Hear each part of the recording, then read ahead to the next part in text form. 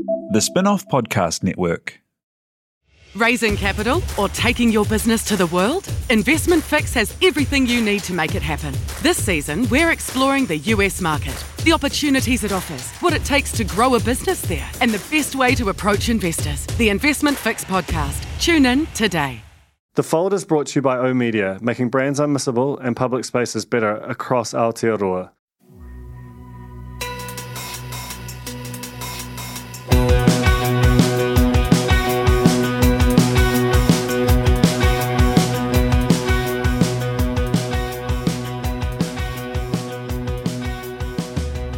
Kia ora and welcome to The Fold. This week, my guest is Hamish McKenzie, who's the co-founder of Substack, which is, I'm going to call it an email newsletter platform, and Hamish is going to maybe listen back to this and wince, because he rightly says it's so much more than that, but fundamentally it is a platform whereby people can build audiences predominantly using email as the core distribution method, and then convert those into paid subscriptions. And the spin-offs newsletters go out through Substack. Hamish is a New Zealander, and he's back in New Zealand at the moment, even though he normally lives in Northern California. And I find them a really interesting business that, as he discusses, a lot of the founding principles and the thoughts were about how social media, in terms of its engineering and its algorithms, basically is sort of unpleasant and does bad things to the world, and that email as a platform is just sort of better. And I think the thought was right, and I think that the way that they've set up the business is just super interesting and clever. And as you'll hear, 2020 was a year that Substack went from being a small bit player in the kind of media ecosystem and one of any number of email-centric startups to being one of the most talked about forces in journalism. They recruited a bunch of really big names within it: Glenn Greenwald, Matt Iglesias, and Andrew Sullivan, to name but three. But they're actually more than just journalists, more than just kind of iconoclastic male journalists writing for Substack. There is a huge range of people, from, as he alludes to, history professors to technology strategists. I mean, it's basically a place for writing that has value to you and for you to kind of get back to the creator. And it also gets into the teeth of some of these big knotty questions we're trying to figure out as a society right now in terms of how we deal with big technology. What is the role of moderation? Some questions of speech, which are essentially unresolved and maybe unresolvable.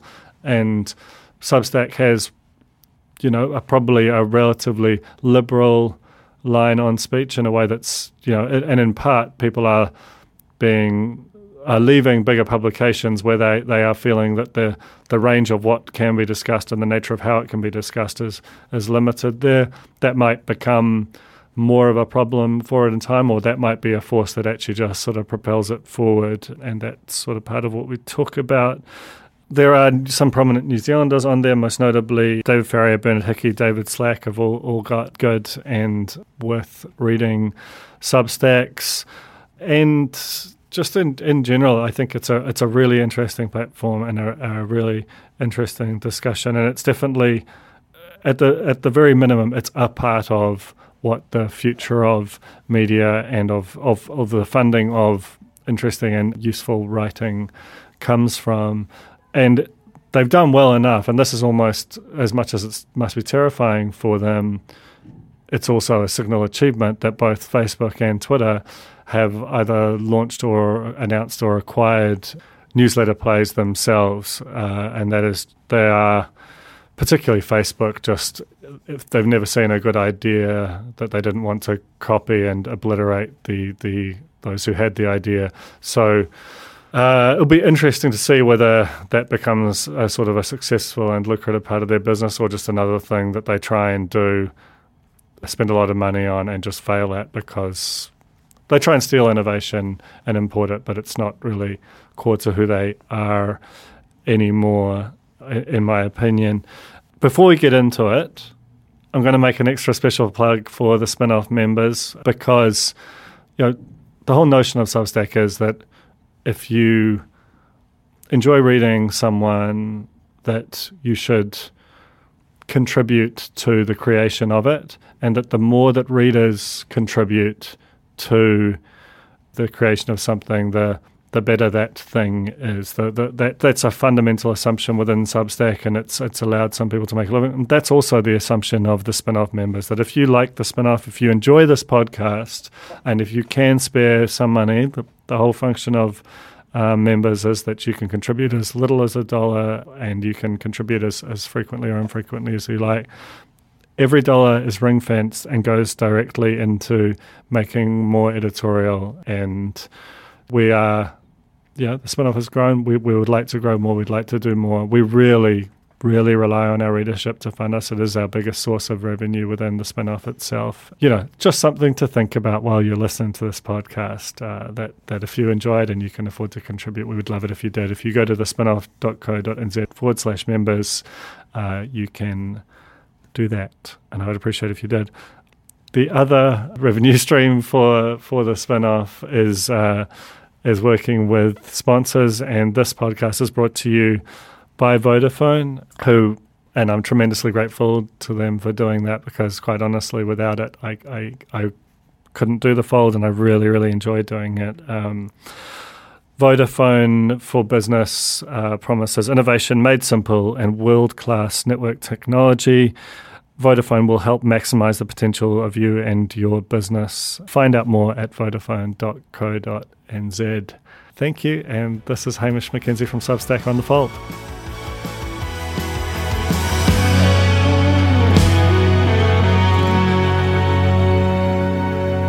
Kia ora, Hamish. Welcome to the Fold, and really excited to have you on, because I'm rapidly becoming consumed with an obsession with newsletters, which means that I'm probably about 300 steps behind you on that scale.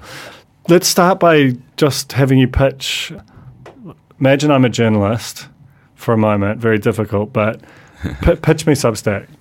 Yeah, well, I think obviously you should have a publication on Substack. It's a place for independent writers. You can pursue the kind of work you've always dreamed of pursuing, write what you want to write, for an audience that is really interested in what you have to say. And if you want to, you can add paid subscriptions and maybe make some money from it. What is it about email as a distribution vehicle that you like over the sort of more established models for journalism? Yeah, we don't think of Substack as being just about email and newsletters. In fact, newsletters is kind of a shorthand. Substack is really, you get first-class treatment for the web and for the email. So you publish a post that goes out to all your devoted, signed-up readers on email, and anyone who's not already on your mailing list can find it on the web. So that part's really important as well. But the email part is really powerful because email is a platform that's not really owned or controlled by any one entity. It's a bit of an end run around social media platforms like Facebook or Twitter, where a tweak in one of their algorithms is not going to affect how your work is seen by the audience who is seeking it. And really importantly, it's an app that almost everyone has on the home screen of their phone. So you don't need to go convince someone to go download your news publications app. You're already there in the most important real estate for readers.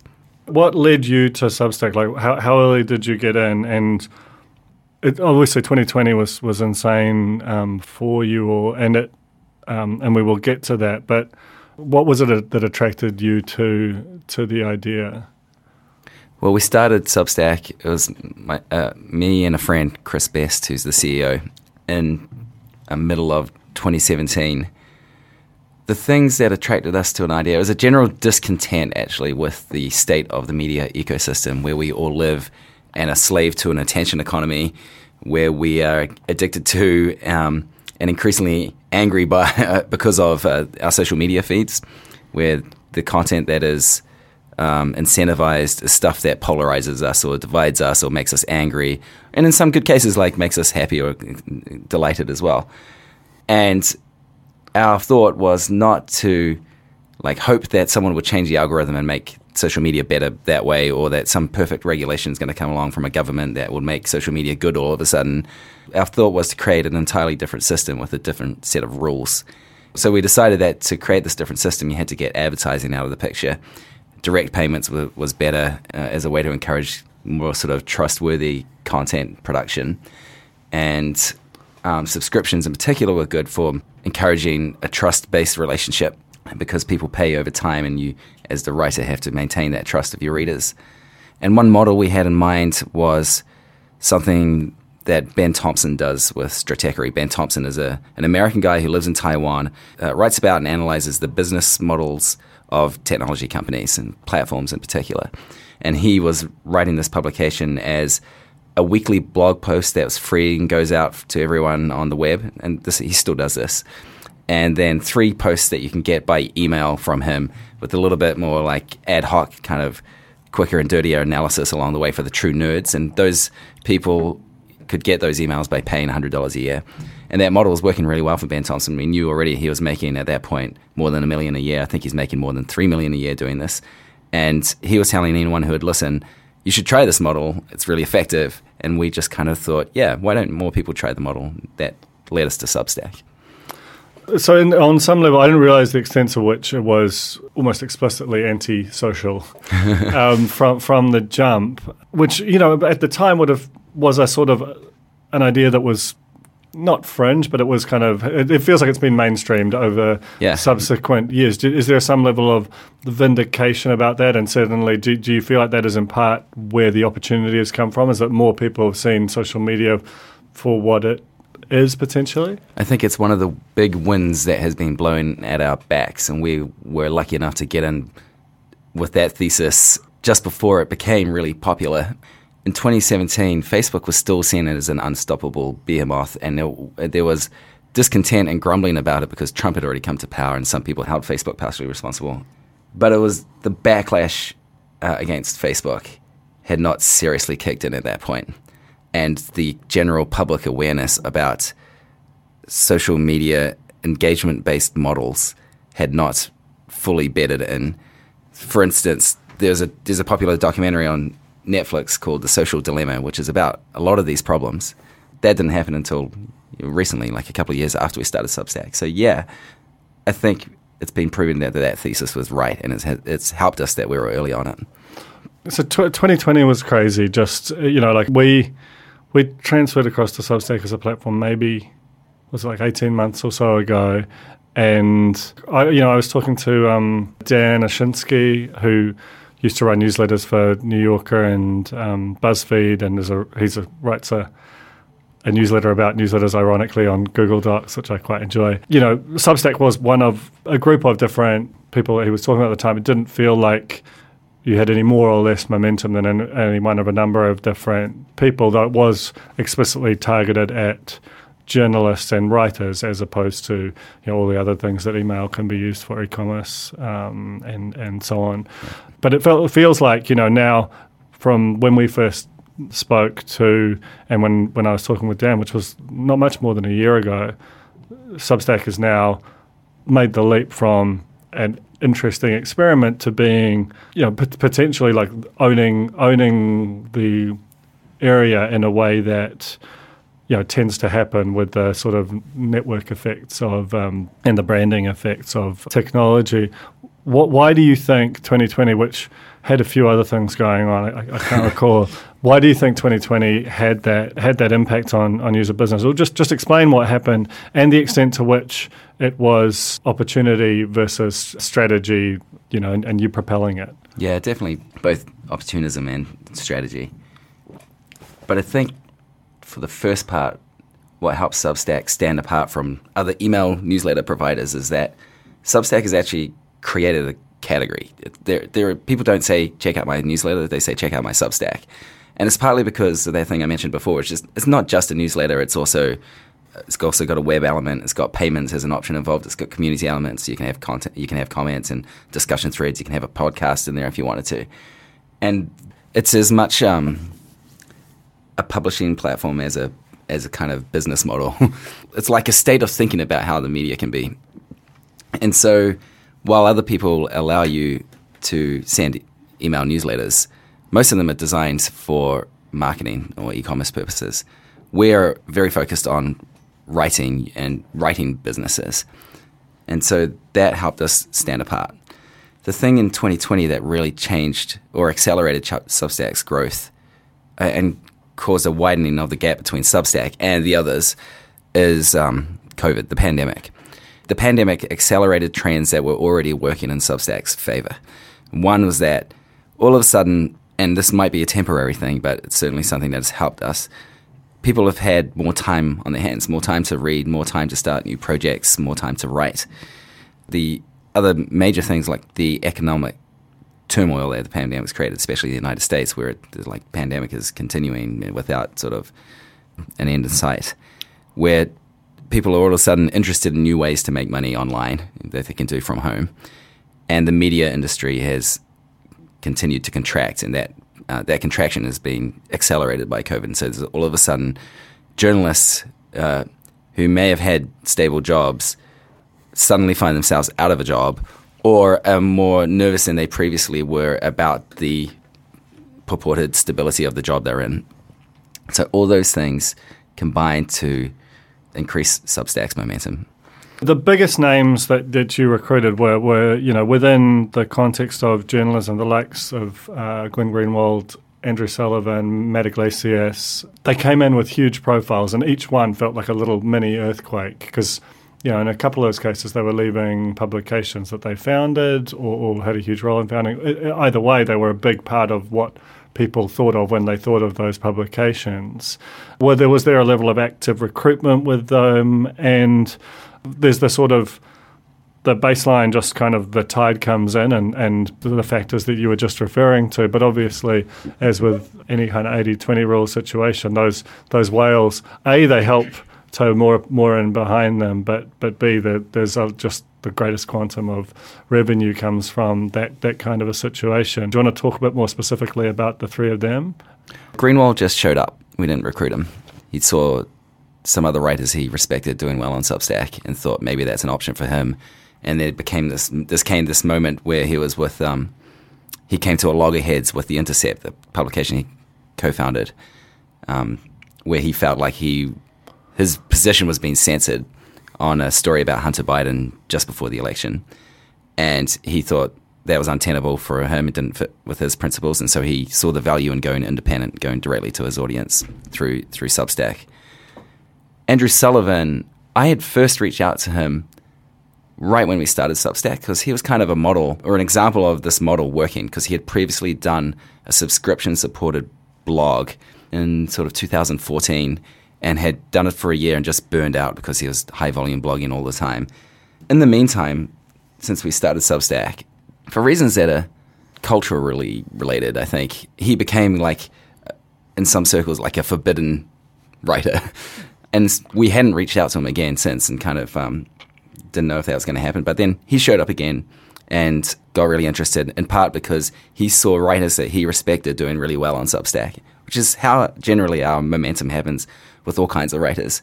Matt Iglesias, we did go and recruit. In some cases, we do deals with writers to help them leave whatever their secure journalism job is to help them start their own publication, the publication they've always dreamed of starting. And by giving them a bit of upfront money, we can de-risk that leap for them. And so Iglesias has been public about the amount of money that he got, and it's in the New Yorker.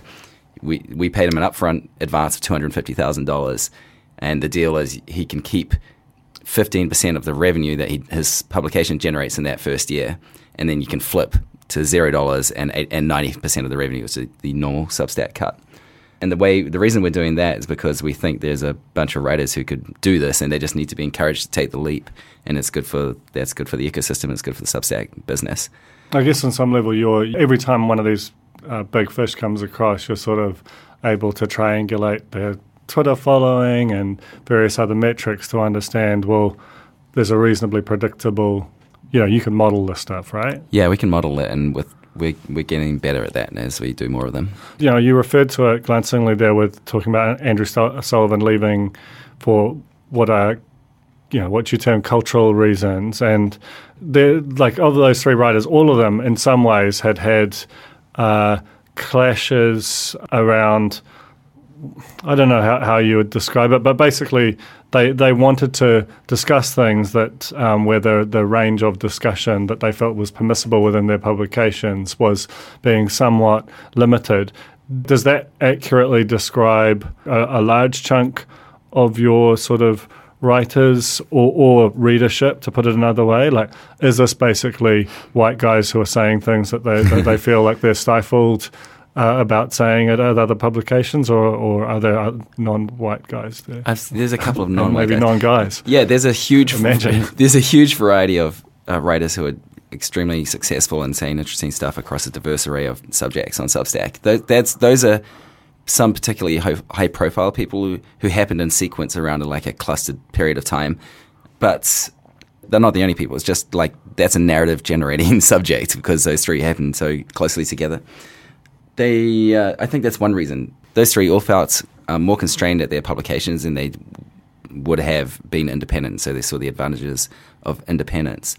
But if you look at the top publisher on Substack, who until recently wasn't really talked about very much, and she was recently profiled in the New York Times by Ben Smith and got the attention she deserved, but was never talked about at the time when Sullivan and Greenwald and Iglesias were showing up.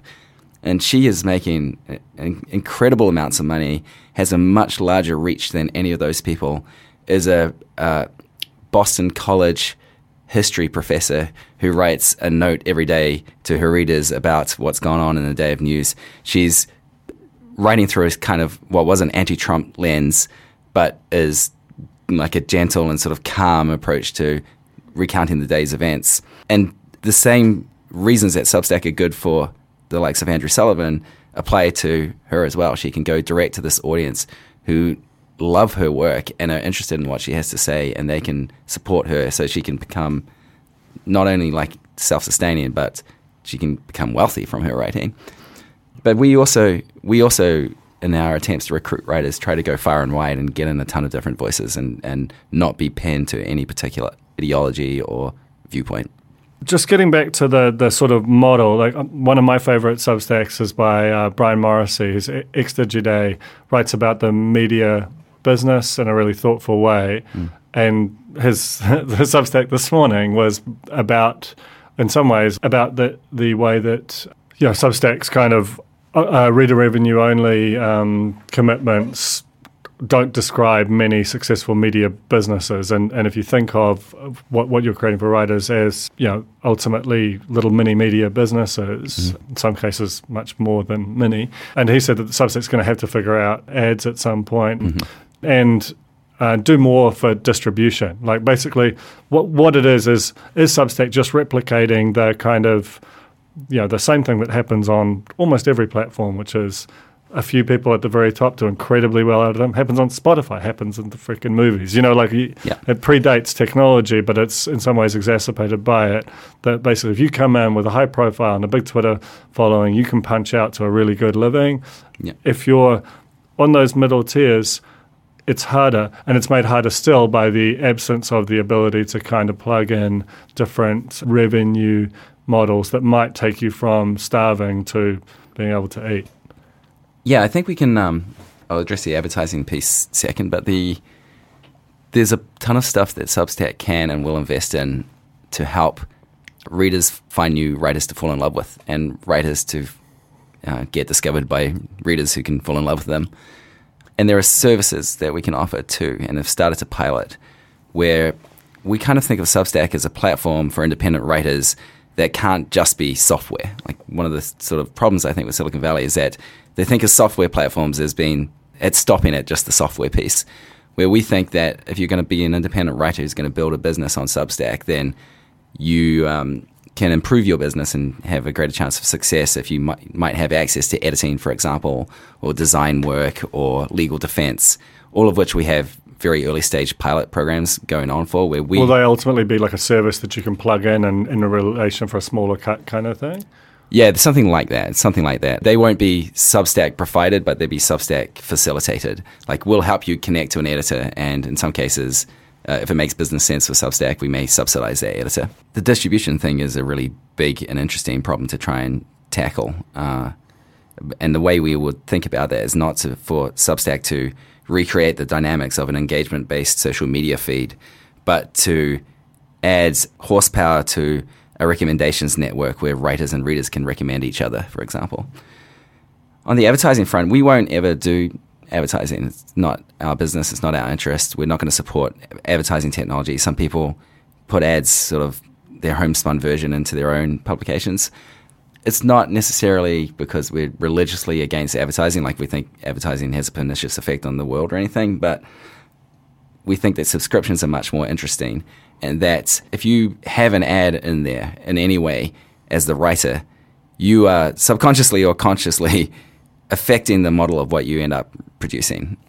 And you can be weirder, you can be more free with format, you can say things that might not otherwise have been said if your model is subscription-based rather than advertising-based.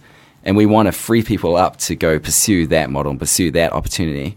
And another part of it is that I think it's the more interesting business and technology area to explore. There's been 30 years of innovation on online advertising, and it's got us to this point where, okay, the way that plays out is that Google and Facebook become the kings of the world. But with subscriptions, with direct payments, there hasn't been as much innovation around that, and it hasn't been baked into the culture as much that you might pay an independent creator who you really love. Patreon has helped bring this on a lot. But there's so much more to do. For instance, on Substack, just a little thing is that as the publisher with paid subscriptions turned on, you can offer your own discounts. Like maybe you offer a limited time Christmas discount for your subscriptions, or you want to set up paid subscriptions just for students. And there's lots more area to explore there, and bundling might be another one in the future. For example, if several writers decide to join forces together and then split up the revenue among themselves, there's lots of cool stuff to explore there. And I think taking the eye off the ball on subscriptions to go after sort of what would be easier advertising dollars would be a mistake. The Fold is brought to you by oOh!media, making brands unmissable and public spaces better across Aotearoa, with over 4,000 out-of-home advertising sites nationwide across both street furniture and retail centres. I'm super grateful to oOh!media for enabling us to make unmissable connections with Kiwis. Ready to rediscover the joys of cycling? With over 300 kilometres of cycle paths across Tāmaki Makaurau, jumping on your bike and going for a ride is such a fun way to discover the city from a different perspective. Cycling is getting more and more popular across Auckland, so now's a great time to join the hype and give cycling a go. Head to at.govt/cycling to find your nearest cycleway today. Just before we move on to talking about your cool new friends who've arrived in the newsletter business over the past few months, somewhat larger and more well capitalized potentially, I just want to talk about moderation, which is obviously, in some ways what big technology has been bedeviled by it's like attempt to engineer in moderation. Also, the way that it outsources it can feel kind of particularly ghastly. Moderation is expensive. Automating it still, even with all the greatest will in the world, doesn't seem like it does a particularly effective job of it. And all of these platforms start with, just as you alluded to Substack's vision at the start, they've got a lovely vision, and then unfortunately humans come in and make a mess of your sandpit. What is your stance on it, and how do you practice it to this point? Like where is the line for you? Yeah, it's interesting because when you talk about moderation questions bedeviling platforms, we don't hear that much about WordPress having a huge problem with this. We hear a lot about how Facebook and Twitter have and YouTube have huge problems with this. And I think one of the key differences there is that WordPress is not deciding what you see in your de facto newspaper.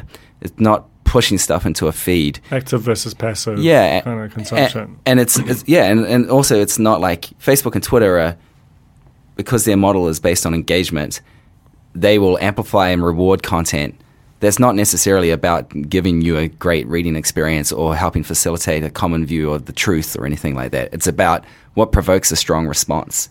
And often what provokes a strong response is shitty information or bad news or stuff that is designed to enrage you. Is there anyone you've turned away? We did kick off a neo-Nazi early on in the days. So to explain our sort of approach, like we think Substack is closer to WordPress than it is to Facebook and Google. We're not amplifying.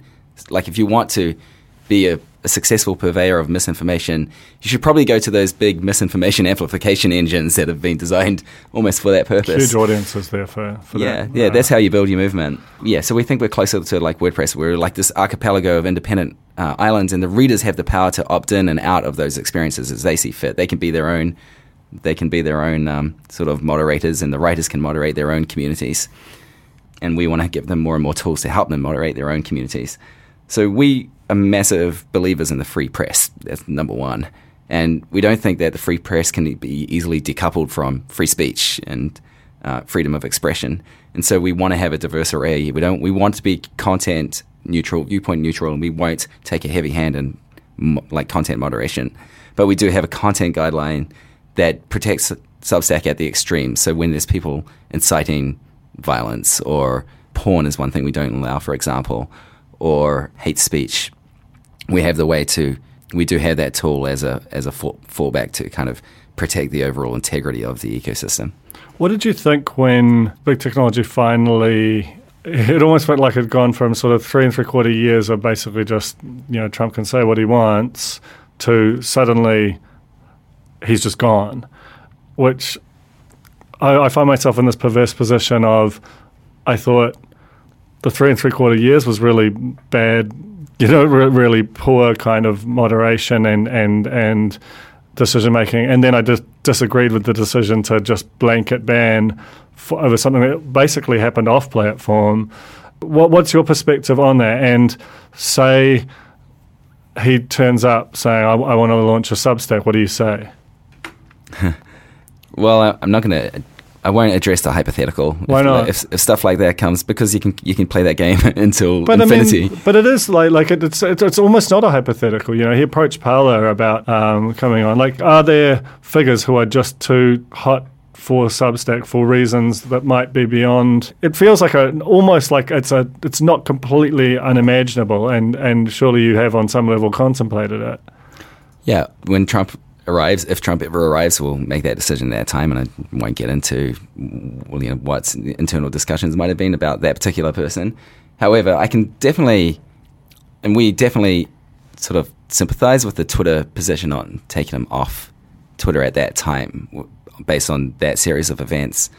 But also it's just like a really difficult position that kind of can't really win there, and part of the problem for them is that they're in their business model incentivizes the stuff that leads to the sorts of behaviors that embolden and encourage Trump. Our approach is not to get into the game where the question is not what's the right degree of censorship. Our approach is to try and fix the system at a root level so that the incentives encourage different things. Speaking of big technology, both Facebook and Twitter, as I understand it, have either announced or acquired newsletter plays, which on some level must be quite flattering. On another, Facebook don't tend to play well with others. They're also very bad at launching products, to be fair. Like, there's a reason why they acquire, and they've just got an amazing list of failed executions, as well as some that are quite successful. You had a very good tweet. Exxon announced a solar energy project when Twitter announced the acquisition of Review, which is a sort of a Substack-like service. Give me an honest when you're lying awake in bed at night, rather than a sort of here's the corporate response to knowing that these multi-billion-dollar listed, well-capitalized entities are now looking at your lawn. Yeah, just to clarify, it was Facebook I called Exxon, I called Twitter General Motors. Things like a subtly important distinction. They're both good lines. Yeah, thanks. The honest response is it's going to be a hell of a fight, and we are not working on the assumption that Twitter and Facebook are going to mess it up. We are working on the assumption that they're going to build great products and that it's of existential concern to them. Maybe it's not. Maybe it is just a sort of random side project for them, and they don't invest that many resources in it, or they can't actually execute. But we're working on the assumption that they're serious and they're coming after this opportunity, and we can't be complacent. And that is kind of scary. They are massive, well-funded corporations that can give writers infinite distribution if they choose to, and can pay writers a hell of a lot of money to steal them from Substack if they wanted to. But it's also invigorating and exciting. It's very validating that this is a good model and that this is an opportunity worth going after in a big way. And it's very clarifying for us in helping tell the story about what Substack is all about, which is helping make a better future for writing and being very writer-focused. We're not a social media advertising company with a bolt-on who decides at some point that they want to care about writers too. So that part of it is it's both scary and exciting, and I can't really separate those two things. But that feels like good energy to have. So you've got some pretty amazing investors, Y Combinator, and is it Andreessen Horowitz? That's insane. How and I'm assuming they'll have representatives on your board, or you'll be in contact with people there. What's their vibe? Like, are they? Yeah, so it's that weird combination of the validation of the original thought, and there are paths where you dominate, and there's paths where they just sort of slowly strangle you. What's their perspective on it? The investors. The investors' perspective is like, let's go, the game is on, and it's a Silicon Valley mindset. It's that there's no particular loyalty to any one entity. They just want to see like the best thing win out and get big and make a lot of money. I think our investors, all of them, really believe in the mission and invested for the mission as much as the financial opportunity. So they feel like good partners to have, like good people to talk to. They're all very friendly. But the most useful part of having those investors is that they help us figure out how to build a company. It's not like, this is what your mission should be, this is how you should design your business model. It's how do you build an HR operation in your team, and when should you be thinking about hiring more execs and that kind of stuff. Which is how big are you right now? 25 people. It's crazy, right? Like, I remember when we were talking, you were like 6 in that sense, and now you're so much bigger, but also still tiny. Yeah. Are you short of people? Like, would you like to make the development pipe move faster? Yes, just generally, we are racing to catch up with demand. We are under capacity, probably. We need to hire people. This year is going to be a big year for hiring. When was the last raise you did? June. Are you well capitalized? Do you feel like you've got enough? Or we've got plenty of money. There's questions about, well, would it be good to have even more money so you can go out and compete aggressively against Facebook and Twitter, for example, to like attract more writers to the platform? Because that's the thing I wonder about, right? Like, to what extent is this? There must be some element of, it's definitely in vogue right now, and in every, no trend lasts forever, and there is, I certainly am more circumspect about subscribing. I probably need to unsub to a few letters because they pile up, right? Just like your New Yorkers do in the old world. I know there are only so many kind of writers who you must have your list of people. These both on a niche or a mass market level can command audience. And if Facebook were to go on an acquisition spree or Twitter, that diminishes the pool. Like, to what extent is there a sort of a danger of a peak newsletter, or of most of the audience having enough to keep them happy and not wanting to just clog the box with things that ultimately end up unread? Yeah, this comes up a lot, and one thing is, I think people underestimate how many people there are in the world. And with this model, you don't need to create the next... a couple of million, right? It's a couple of million, something like that. Recently, but yeah, it's on Wikipedia. You don't need to build the next BuzzFeed that has an audience in the hundreds of millions, and it's not like there's only room for a certain number of BuzzFeeds on Substack. You are an independent writer. You can have 2,000 people who really are into what you're writing about, and they pay you, and that's enough to support your livelihood. And there's lots of groups of 2,000 people around the world. The thing about is there a finite pool of writers who can do this? I think in the current state, there's probably a finite number of writers who look like journalists, who have strong social media followings, who would be obvious targets if you were building a base for your Substack-like business to go after. And we need to go and get them. I think that kind of the way we think about that is opportunity is perishable. Like there is a moment here, and Substack's in a good position to do well in it. And so we are going to be aggressive on that. But another way of looking at it is from the reader point of view. How many readers are there in the world who are willing to pay to have a better media experience, and particularly to have their itches scratched by writers who do a great job of covering the thing that they're really interested in? And most of those publications don't exist yet. They're waiting to be invented. And so I think there's lots and lots of room for growth just on the writing part, but there's also room for growth on audio and video and live streaming, etc. Like a lot of this is predicated on the US is just such a monstrous market. 330 million people, a decent chunk of them very wealthy by world standards. I look at New Zealand and I wonder if, with 5 million people proportionally less wealthy than the US, I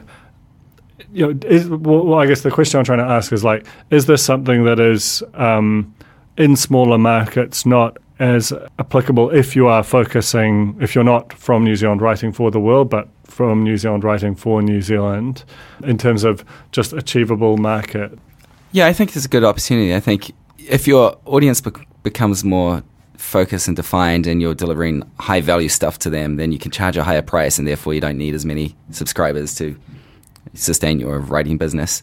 And again, I think the numbers are small enough to make it financially viable that a market like New Zealand can support a lot of successful Substack. So, how many are there right now where you'd look at this as something that approximates like a median wage within New Zealand, without naming names? Oh, within New Zealand, a handful, and not. How many are in your hand? Single digits? Single digits, yeah. But it's not. New Zealand has not been a particular area of focus for recruiting at the moment, for obvious reasons. Well, it's more like we are in the US, and there is a bunch of lower hanging fruit there to go after, and sort of less convincing. I hope that New Zealand will also come along for the ride, but we haven't dedicated many resources here. So, just to kind of swing to talking about the broader media ecosystem. What is your sort of perspective on it? Because New Zealand is so, because we've had this sort of unique or near unique experience of the pandemic, we sort of look at it, but it's abstracted to an extent. And certainly the media in New Zealand, the collapse of Bauer aside, and even there's been some kind of a rebirth and reinvigoration of a number of those titles. It doesn't feel like it really happened here. Is that because it's delayed, or because we just sort of ducked the missile? Who knows? But do you feel like when you're looking at those big media institutions on a US and world scale, what do you see happening? Because Substack can be read as a threat to the models of the big media companies. What is the next? What's an honest assessment of what the next few years look like to you? I think the giants will continue to be giants and may even grow into larger giants. New York Times, Wall Street Journal, Bloomberg, and the likes, Washington Post. And then the people who are doing niche publications, and particularly on Substack, are also going to really thrive, and that's going to grow as an ecosystem. And any existing media institutions in the middle is going to be a really tough time for. It's already a tough time for. The US newspapers are shutting down left, right, and center, especially in communities. So I don't think Substack is necessarily competition to traditional media. I think it's actually an opportunity. I think we have not sought to work with traditional outlets so much because there's unlearning that has to happen, and there's adapting to the Substack way of life that would have to happen. And too often they would be trying to make the adaptation happen in the other direction, make Substack work for us. And that might be an interesting business for someone else to go after. What we're more interested in is the next generation. And so for next generation outlets who are organized as a newsroom, I think Substack can still make sense. For example, The Dispatch is a center-right politics publication with a newsroom structure and has editors and fact-checkers and some business people. Just a much lighter weight kind of organization built natively on Substack with the Substack model in mind, and that is doing outstandingly well.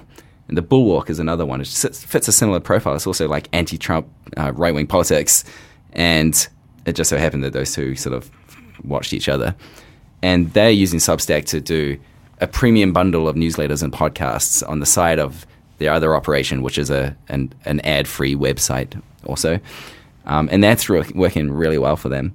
And I think traditional media organizations, I don't think it's going to be like, we can do a Substack now that's going to save them or like reinvent their prospects. But they could invest and be important participants in fostering the next generation publications and the next generation of writers who are going to succeed in a media ecosystem that looks different in the future, because they're already well placed to do that with their editorial resources, their ability to tell good stories, their existing distribution channels, and money. They can fund some writers to get started and see where it goes. We're almost out of time, but it would be remiss of me not to get a little bit of Musk chat in. You worked at Tesla during the relatively early days, and he was nominally your boss, is that correct? Yeah, nominally. Very nominally. He hired me to go work at Tesla to be the lead writer, and it was January 2014 when I started, which is, he was already very big and famous in Silicon Valley and starting to get very big and famous around the world, but in a cult level, and it's not at the level he is now. What were your sort of lingering memories of that period? How long were you with Tesla? And I lasted like just over a year, which is actually pretty long in Tesla time, but I was tossing up by the end of that time whether I should stay or not, and felt like I was more excited to go back to the life of an independent writer. So I went and wrote a book about Tesla after that.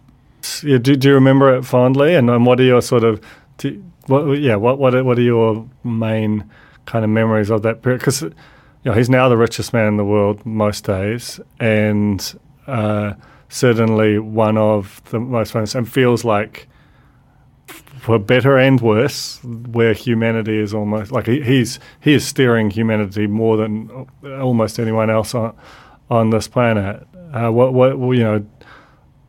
If that thesis is true, do you think he's an appropriate person to be doing that? Like based on your interactions? No one is the appropriate person. Clearly, to do that. But if you sort of have to live with it.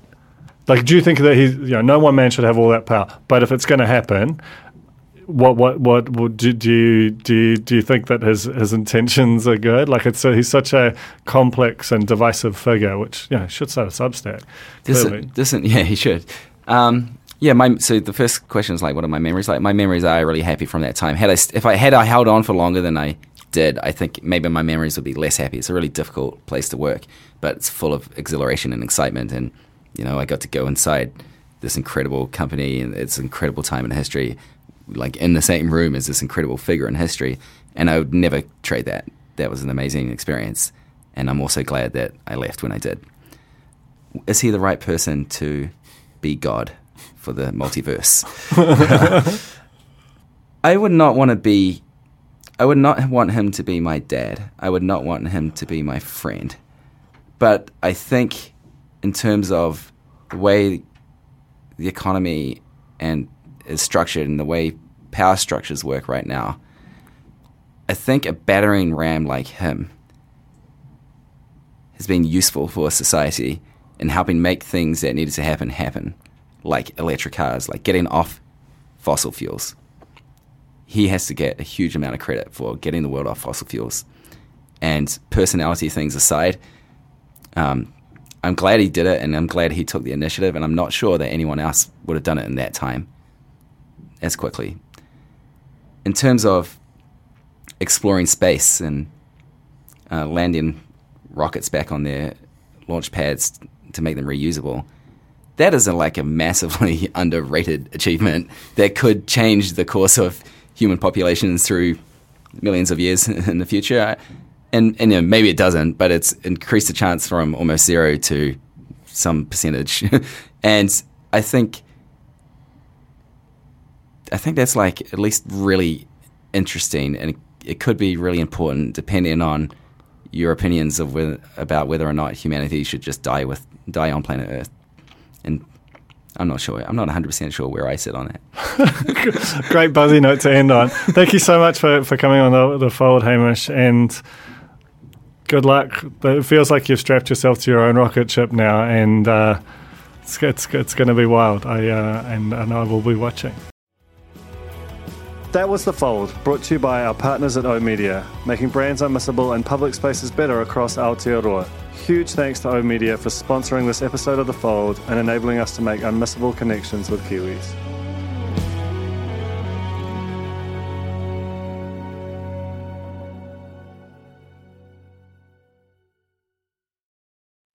Kia ora e te iwi, Te Aihe Butler here, podcast manager at The Spinoff. If you enjoy listening to our podcasts, consider supporting our mahi by signing up to become a Spinoff member at thespinoff.co.nz/donate. The Spinoff Podcast Network.